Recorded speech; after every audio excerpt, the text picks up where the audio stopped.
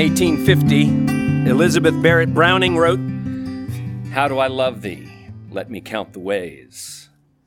I love thee to the depth and the breadth and the height my soul can reach." Most of us attribute that to Shakespeare. 1967, the Beatles put it a bit more succinctly. They said, and I quote, "All you need is love." And I'm not sure, but I think maybe Charles Schulz gets to the core of the issue when he says, love is sharing your popcorn. Yeah. But love isn't confined to romance, friends. Gandhi said, where there is love, there is life. Direct link between love and life. Martin Luther King Jr. preached on the power of love. He said, darkness cannot drive out darkness. Only light can do that. Hate cannot drive out hate. Only love can do that. Love is powerful. But beyond all of those things, the Bible makes the definitive statement on love. Now abides faith, hope, and love, but the greatest of these is love. That's part of our sermon text today, which is part of one of the most famous parts of the Bible, and one of the most well-known and well-loved descriptions of love in the entire world. Our sermon text is 1 Corinthians chapter 13. Would you please turn there with me in your copy of God's Word? 1 Corinthians chapter 13. That's on page 959. As I said, 1 Corinthians 13 is one of the most well-known passages of Scripture. That's because we usually hear 1 Corinthians 13 read at weddings with Pachelbel's Canon in D playing in the background. It's read and heard with a tone of sentimentality and romance. And whilst this chapter is certainly fitting for weddings, make no mistake, it is fitting for weddings and marriage, there's a good chance that we've missed the tone of 1 Corinthians 13. I like what David Helm said. No young woman in Corinth who heard that portion of Paul's letter read would have leaned over and whispered to her mother, "We should read that at my wedding." Because originally, it was read and heard with a tone of admonition and rebuke, not sentimentality and romance. Paul wrote 1 Corinthians 13 because the Christians in Corinth were treating each other in an unloving way, specifically concerning the issue of spiritual gifts. The Christians in Corinth envied one another. They boasted in their spirituality. They were arrogant and rude. They were self-centered, insisting on their own way. They were irritable and resentful of others, and it was causing division in the church. And Pastor Paul wrote this portion of his letter as an admonition and rebuke of their lack of love for one another. And he stated his purpose right before he gets into it. If you look in your copy of God's Word there at chapter 12, the last sentence, Paul said, "I will show you a still more excellent way." A still more excellent way, specifically in this context of exercising spiritual gifts within the church, but even more broadly of living the Christian life with others inside and outside of the church.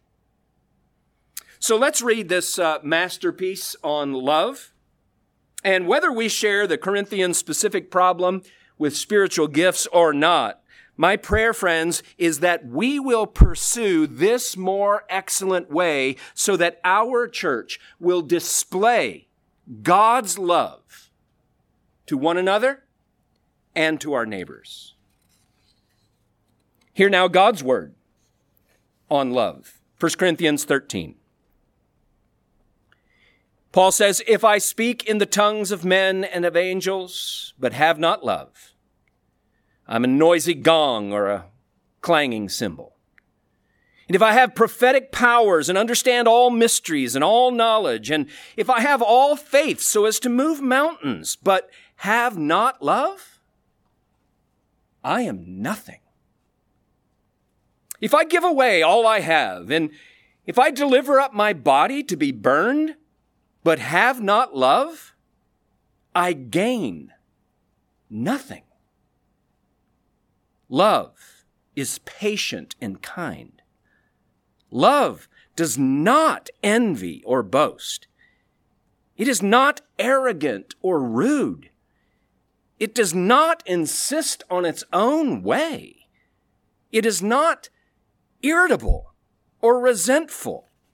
It does not rejoice at wrongdoing, but rejoices with the truth. Love bears all things, believes all things, hopes all things, endures all things. Love never ends. As for prophecies, they will pass away. As for tongues, they will cease. As for knowledge, it will pass away. For we know in part, and we prophesy in part, but when the perfect comes, the partial will pass away. When I was a child, I spoke like a child. I thought like a child. I reasoned like a child. But when I became a man, I gave up childish ways. For now we see in a mirror dimly, but then face to face. Now I know in part. Then I shall know fully, even as I have been known fully.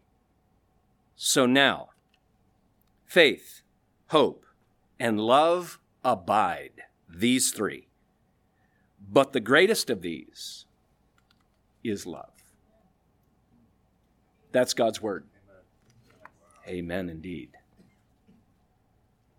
Chapter 13 was written by the apostle Pastor Paul to address a problem in the church at Corinth that involved their understanding and their exercise of spiritual gifts. We have been learning that spiritual gifts, especially from chapter 12, are those qualities and abilities literally given to us by the Holy Spirit, given to each member of the church in a variety of forms as a manifestation of himself for the common good, so that the church will be built up. Well, the problem was the Christians in Corinth viewed spiritual gifts as a mark of spiritual maturity, as a symbol of status. The more mature a person was, the more prominent, more visible his gift would be. The higher status in the church, the more impressive the spiritual gift would be. Or maybe vice versa, the more impressive gift meant that you were to have a higher status in the church. And so Paul addresses the specific issues that were going on in Corinth. We know what the problem was. What gifts did they specifically have in mind? Well, Paul lists them. Look in verse 1 and 2. Tongues, prophecy, and knowledge. Look at verse 8. He's repeating prophecy, tongues, and knowledge. You get the point? These were the kinds of gifts that they held in high esteem that would give great status and show tremendous spiritual maturity. Christians with those gifts acted as though they were superior, which then made those who did not have those gifts feel inferior. And that, my friends, was dividing the church. Now listen, let's be sure. Spiritual gifts were not the problem. It was their understanding and their exercise of spiritual gifts. Paul was not saying, listen, just forget about spiritual gifts and love one another. No, he wasn't contrasting them, pitting them against each other. In chapter 13, he's not disparaging, devaluing, or discouraging the use of spiritual gifts. Quite the opposite. Look, before chapter 13. Look at chapter 12, verse 31. What does Paul say? But earnestly what? Desire the higher gifts. Look after chapter 13 at chapter 14, verse 1.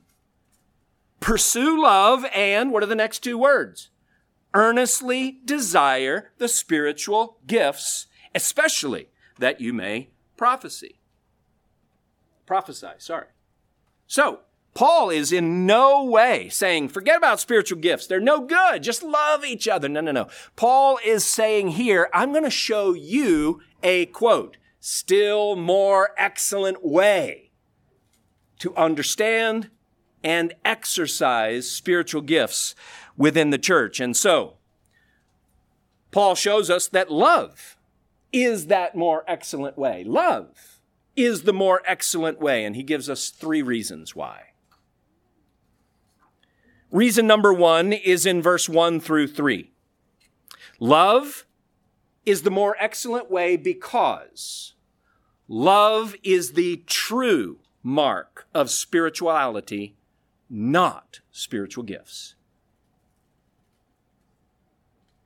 Look there in verse 1 through 3. If I speak in tongues, but don't have love.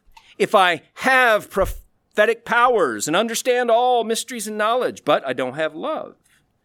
If I give away all I have or deliver up my body, but I don't have love. Here's what we learn from verse 1 through 3. Saying spiritual things, verse 1. Having spiritual gifts, verse 2. Or sacrificing in spiritual ways, verse 3. Is not a mark of spiritual maturity. We must have what? Love.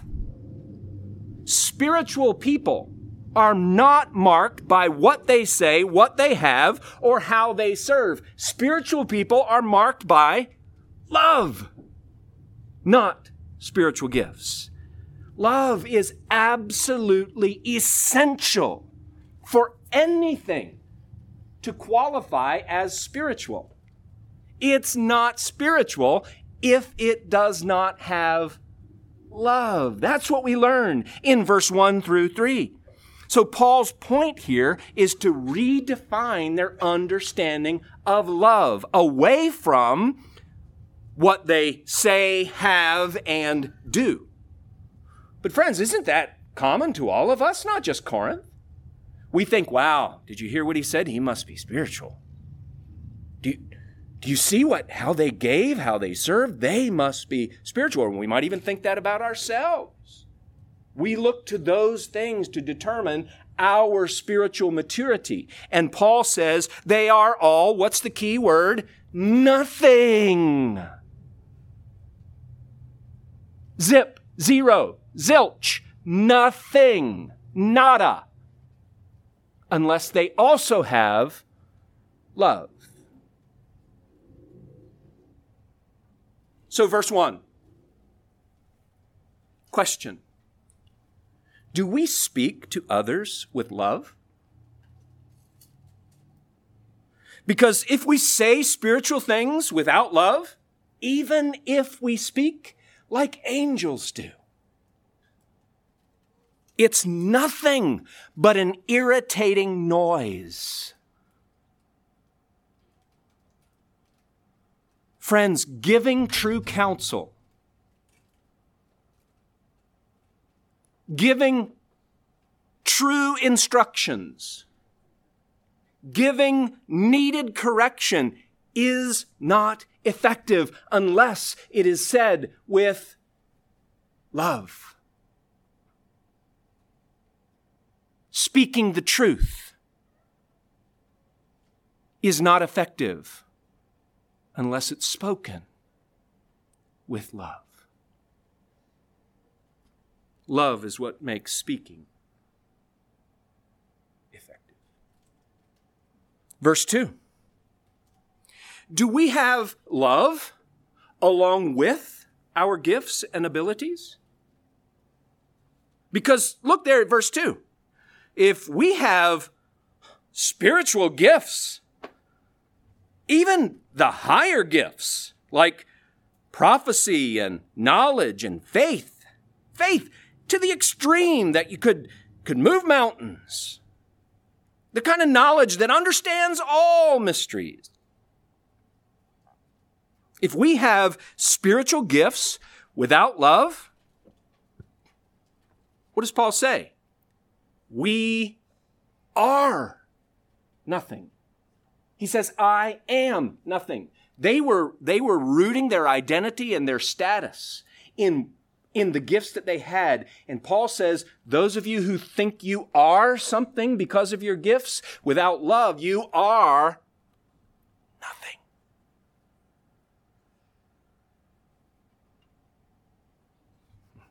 So serving for years as a children's church teacher or a small group leader, serving for years as a deacon or a pastor is not an indication of spiritual maturity, and it does not earn favor with God.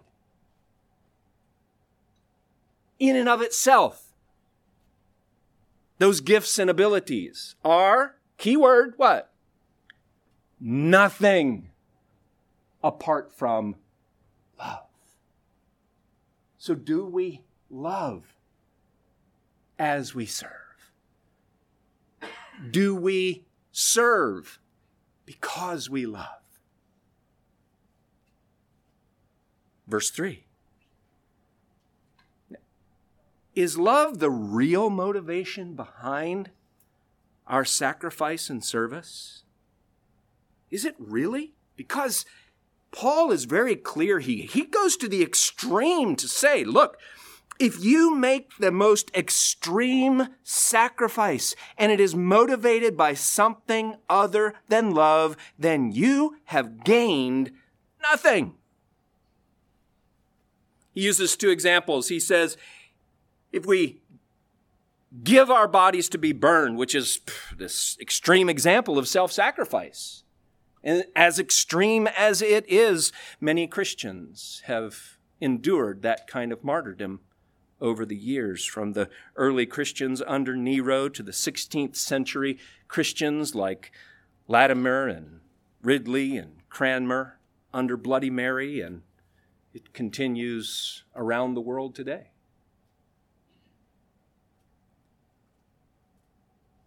If you were to make the most extreme sacrifice, even to the point of martyrdom, without love, you've gained nothing. Maybe more practical for us is his first one there in verse 3. If I give away all that I have, look, I give away.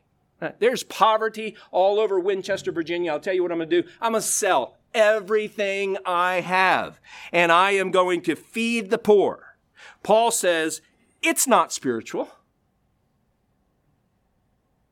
What are you talking about? I just sold everything I have to feed the poor.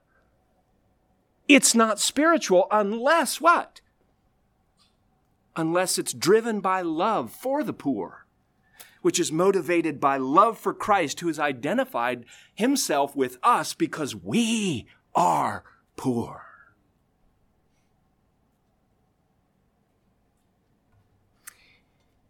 It's love that makes self-sacrifice profitable at all.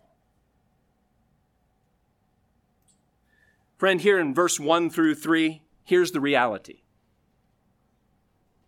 Spiritual words, spiritual gifts, spiritual service, minus love equals 0. Love, not spiritual gifts, is the defining mark of that which is spiritual. Love is the true mark of spirituality. Number 2. Paul is showing us that love is the more excellent way because in verse 4 through 7, love is Christ-like. But their exercise of spiritual gifts was not. Love is Christ-like. Now you say, where do you get that? The fact is, God and Jesus are not mentioned anywhere in verse 1 through 13 of 1 Corinthians chapter 13. It's not there. Well, while Paul never mentions God's love for us, it's the basis for everything that Paul has ever written.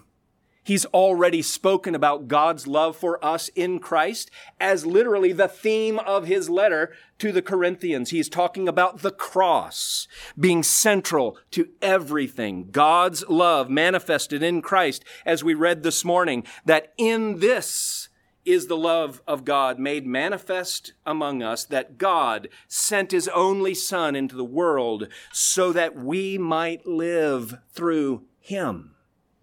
In other words, we're all under a death penalty because of our sin. And God was not okay with that. He loved us enough to rescue us from the curse of sin and death. And he loved us enough to take the punishment and the justice on himself. God did that through the Lord Jesus Christ. That's the gospel.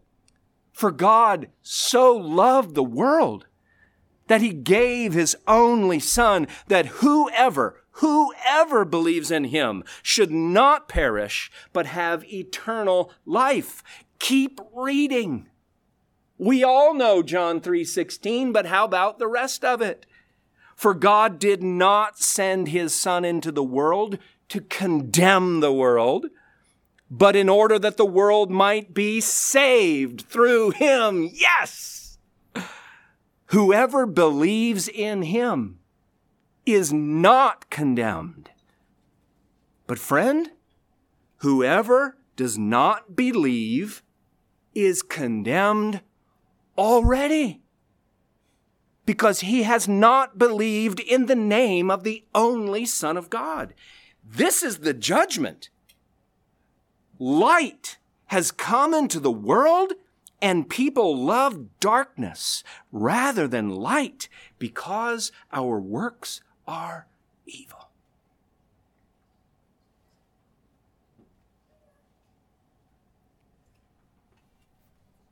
Those who have received the love of God are not just called, but empowered. Love is a powerful, life-changing, transformative force that once you receive it, you want to share it with others. How could we possibly keep God's love to ourselves? Jesus said this to his disciples, "A new commandment I give you, that you love one another. Just as I have loved you, you are to love one another." And so Paul is showing here that Jesus' love for us is both the pattern and the power for our love for one another. It's not just the pattern. It's not just be like Jesus, live like Jesus, love like Jesus. And then we're left under our own strength to try to do it, which, forget about it, ain't going to happen. No. The Spirit of Jesus, the Spirit of love has indwelled us. Why? So that we can love one another as Jesus loved us. What does that look like? Well, read verse 4 through 7, and you'll see what it looks like. You'll see that Paul personifies love so that we can understand that love is a lifestyle. 15 descriptions, 7 positives, 8 negatives that deal with attitudes, words, and actions on the inside of us. And then look, verse 8, the life of love encompasses what? All things, all things, all things that come at us from the outside. Love controls from the inside and enables us to respond to that which is on the outside. Jesus' love for us is the pattern and power for us to love one another. What does that look like? Verse 4, love is patient. Aren't you so glad that God is patient? What if he wasn't?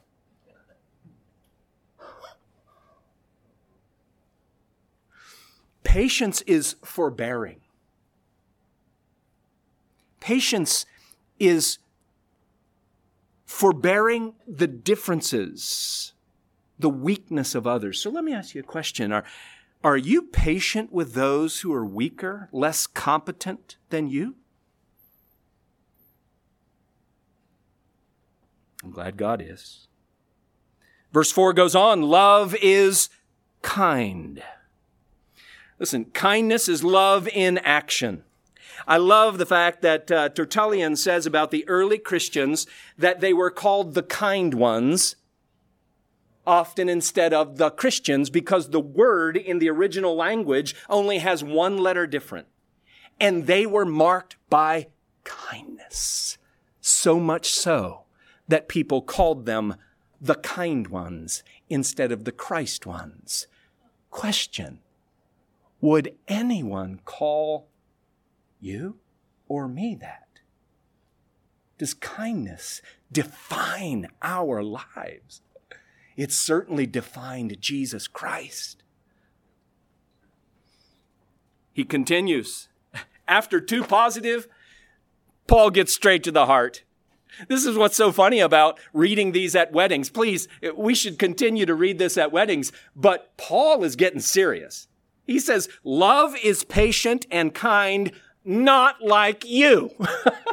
He's saying, not this way, not how you're acting toward one another, which is what? Love does not envy. Envy is striving after something that's not yours. They were comparing themselves with others and they were seeing themselves as better than each other, and many were envious and jealous of what someone else had. Do you find yourself jealous of the gifts and successes of others? That's division in your own heart toward others. That's not love. That's envy. Continue. Love does not boast. This is the image of a pompous windbag. Be honest. I had to be this week as I was studying this. You might as well too. Be honest. Do your relationships struggle somehow unintentionally because you give others the sense that your opinion, your intellect, your ability is better than theirs? That's not love. That's a spirit of boasting. And while we may not do it aggressively, purposefully. Those of us who struggle with that, it just comes out. Paul continues, love is not arrogant. Very similarly, to be arrogant is to take credit for, to be puffed up about something that was given to you, something that you have no business taking credit for. This word, arrogant, is only used 7 times in the New Testament. 7 times. Guess how many times it's used in 1 Corinthians? 6 out of the 7 times. Think it was a problem? Absolutely. Not just them. It's us too. In chapter 8, Paul did a play on word. He says, love builds up, but arrogance blows up, tears down. Love is not arrogant. Verse 5, love is not rude. To be rude is to act indecently toward someone else. I thought it was interesting that Paul uses this same word in chapter 12 when he talked about the unpresentable parts. Same adjective form of this as rude, indecent parts. Is there any chance that we treat others, especially those we don't really like, in a rude way? Or might we flip that over and let me ask it in the positive. Do you really treat others, even those you don't like, with honor and respect? That's love.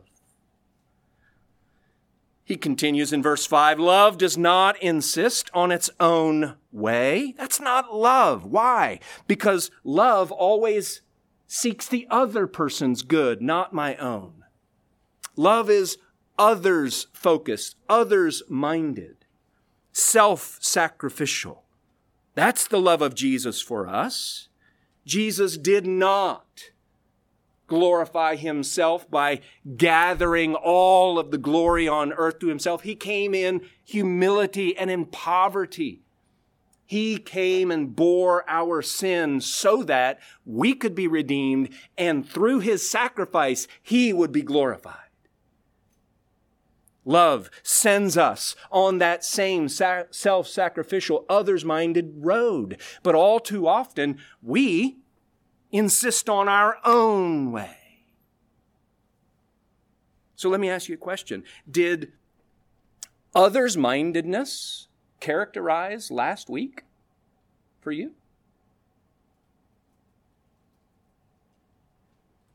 Love is not irritable. Irritable is a fine word. ESV uses it. I'm sure that they know what they're talking about here. But many other translations give a bit more teeth to it. Love is not being provoked by anger. That's the idea behind this. So let me ask you the question. Do you get worked up easily? That's not love. It's not the spirit of love working you up in that way. That's irritability and anger. He says love is not resentful. Now, this was fascinating to read about this week. A very interesting image. Resentfulness is actually a word that comes from the accounting industry. It's an accounting word that means keeping the books. Love does not keep the books on others' wrongs done to you. Keeping the books of others' wrongs. Why? Because we're going to demand justice. No, instead, love is forgiving.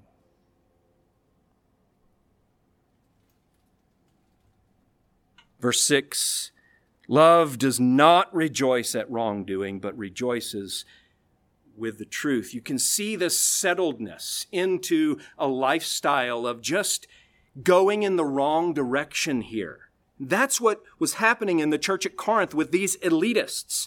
We've seen throughout the whole letter now, just think back to our study, chapter by chapter, the elitists have aligned themselves with their favorite spiritual leaders. They've taken one another to court. They're eating food offered to idols in the idols' temples, thinking there's nothing wrong with that. They're ignoring the poor during the Lord's Supper. They're elevating their own gifts. What are they doing? They're settling into this, thinking that's okay. They're delighting in those activities. rather than turning away from them and in rejoicing in what God calls us to in the truth.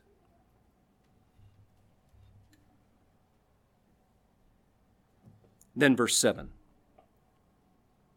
Probably most famous of all of this list, verse 7.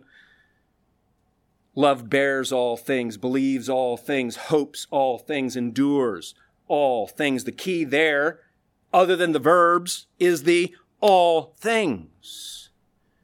This is an exhortation to not allow anything, nothing, to stop your love or divide the church. Anthony Thistleton says, there is nothing love cannot face. There is no limit on love. He rephrases these four last phrases like this: love never tires of support, never loses faith, never exhausts hope, never gives up. I appreciated the warning from Paul Gardner, who said about this: love bears all things, believes all things, hopes all things, endures all things. Make no mistakes, friends. Love is not soft.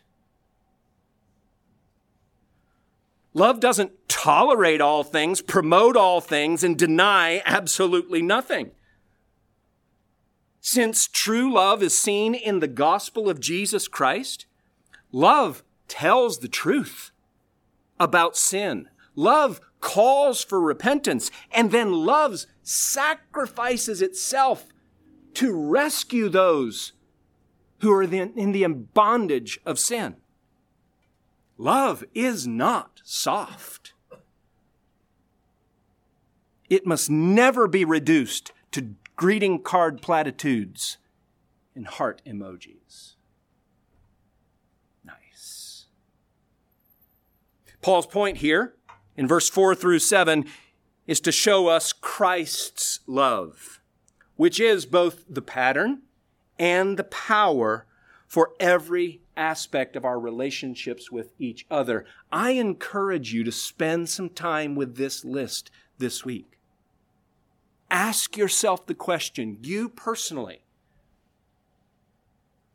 are you exhibiting the love of Christ in your relationships? Love is Christ-like. The way they were exercising their spiritual gifts was not. Paul is showing us that love is the more excellent way because, number one, love is the true mark of spirituality, not spiritual gifts. Number two, love is Christ-like, but their exercise of spiritual gifts was not. And now point number three, love is eternal. Spiritual gifts are not. Look at verse 8. 8 through 13. I won't read all of it right now for lack of time, but let me just begin with verse 8. Love never ends. As for prophecies, what? They'll pass away. How about tongues? They'll cease. Knowledge? It'll pass away. But not love. Love is eternal. Spiritual gifts are not. Love is eternal. Spiritual gifts are not. Is that as unexpected to you as it surely was to the Corinthian church? Look, love is eternal. Verse 8, never ends. Verse 13, it abides. Spiritual gifts are temporary. Verse 8, they pass away, they cease. Look what he says in verse 9 through 11. Love is complete. Spiritual gifts are only partial. Love is complete. Look at verse 12. Full, full, full. But spiritual gifts, verse 9 and 10, in part, partial. See the contrast? And Paul gives an example, 2 examples here to explain what he means by love is the more excellent way, because love is eternal and complete. Spiritual gifts are temporary and partial. Why was that important? Because the Corinthians acted as if spiritual gifts were ultimate. Spiritual gifts were eternal. Spiritual gifts were the mark of spiritual completion, perfection, and maturity. Paul says, no.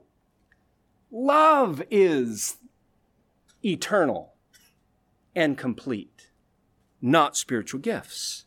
So he gives 2 illustrations in verse 11 and 12 to explain what he means. Illustration number 1, Paul focuses on how some things are temporary. So look there at verse 11. He gives an example of how and why gifts, spiritual gifts, are temporary and fade away. Some things are only temporary and serve a particular age, like childhood. Verse 11, when I was a child, I spoke like a child, I thought like a child, I reasoned like a child. When I became a man, I gave up childish ways. It looks like he's probably targeting the gift of tongues there because he emphasizes speaking in that. Regardless, what he's saying here is spiritual gifts are suited where? To this age, not the next. His second illustration, verse 12. He emphasizes things that are partial versus things that are full. He's giving an example of how spiritual gifts are only partial. Verse 12. For now, notice the contrast. Now and then. Now we see in a mirror dimly, but then face to face.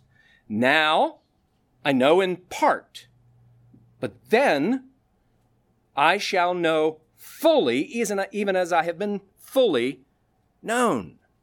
Just like in a mirror, we only see a partial image. We only know what we can see. But in a face-to-face relationship, person to person, we see and know the person more deeply and more fully. It's the difference between viewing someone's social media page and actually having a real-life relationship with them. Our knowledge is partial if it's only social media. But in a real relationship, it is full and complete, and not even like the fullness of how God knows us and how we will know like God knows, Paul says there at the end of verse 12. When do these spiritual gifts pass away? So if they're temporary and partial, when do these spiritual gifts pass away? Well, verse 10. When the perfect comes, the partial will pass away. The age-old question is this: what is the perfect? Well, I grew up hearing that the perfect was the perfect canonization of the Scriptures, both Old and New Testament. I no longer believe that, because I think reading this makes it clear that the perfect is the perfect one, the Lord Jesus Christ, coming to set up his perfect kingdom where everything is restored back to the way God intended it to be. Notice 3 contrasts that bring me to this conclusion. Verse 8, eternal things versus things that are passing away. Verse 9 through 12, that which is partial versus that which is full. Verse 12, now versus then. All of these point to the perfect being eternal, full, and not now, but then. So when the perfect one, the Lord Jesus Christ, comes and sets up his perfect kingdom, then spiritual gifts will no longer be necessary. Why? Because we will be glorified. We will no longer know or understand in part. But Paul ends with an exclamation point here. Not only is love superior to spiritual gifts, but love is even superior to all of the other things that continue on in eternity. Look at verse 13. What abides? Just love? No. So now, faith, hope, and love abide. They're not partial. They're not temporary. Faith, hope, and love abide. They're eternal, these three. But even among those three, the greatest of these is love. The greatest of these is love. Listen, friends, read the Bible cover to cover, and what you will find out is that the Bible exalts love to the position par excellence. Love is one of the defining attributes of God. We read in our text earlier, God is love. There's not very many of those statements in the Scripture. God is holy. God is love, and there's not much else. God is faithful. Defining attribute of God. Love defines the sacrifice of the Lord Jesus Christ. Anytime we read about the sacrifice of Christ, it is always in the context of love, the sacrificial love. Ephesians chapter 5, Christ loved us and gave himself up for us. Christ loved the church and gave himself up for her. And because of that, love leads the list of the fruit of the Spirit in Galatians chapter 5, doesn't it? Position par excellence. When Jesus was asked the question by that young lawyer, what's the greatest commandment of all? Jesus said, you shall love the Lord your God with all your heart and with all your soul and with all your mind. That is the great and first commandment. And the second one is just like it. You shall what? Love your neighbor as yourself. Love is the greatest of all. And Jesus said, here's how the world will know that you are my disciples if you have love for one another. And Paul said to the church at Corinth, what you're doing is not love. I want to show you a more excellent way. Winchester Baptist Church, my desire this morning, my prayer today, is that we would pursue this more excellent way of love. Note the verb. We would pursue love, because that's how Paul starts the next section. Chapter 14, verse 1. Pursue love and desire spiritual gifts. May we pursue love so that this church will display God's love to us by our love for one another and for those with whom we come in contact. Let's pray together. God of love and grace and mercy, we thank you that you extinguished your wrath against our sin on your own Son on the cross, and that you raised him from the dead,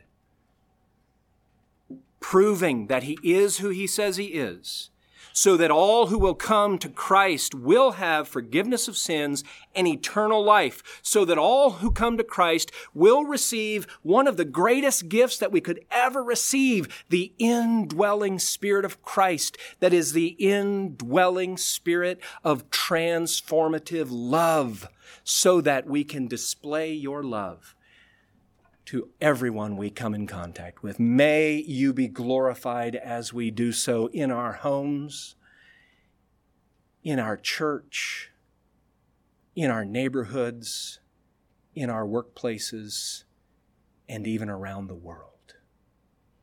We thank you for your love in Jesus' name. Amen.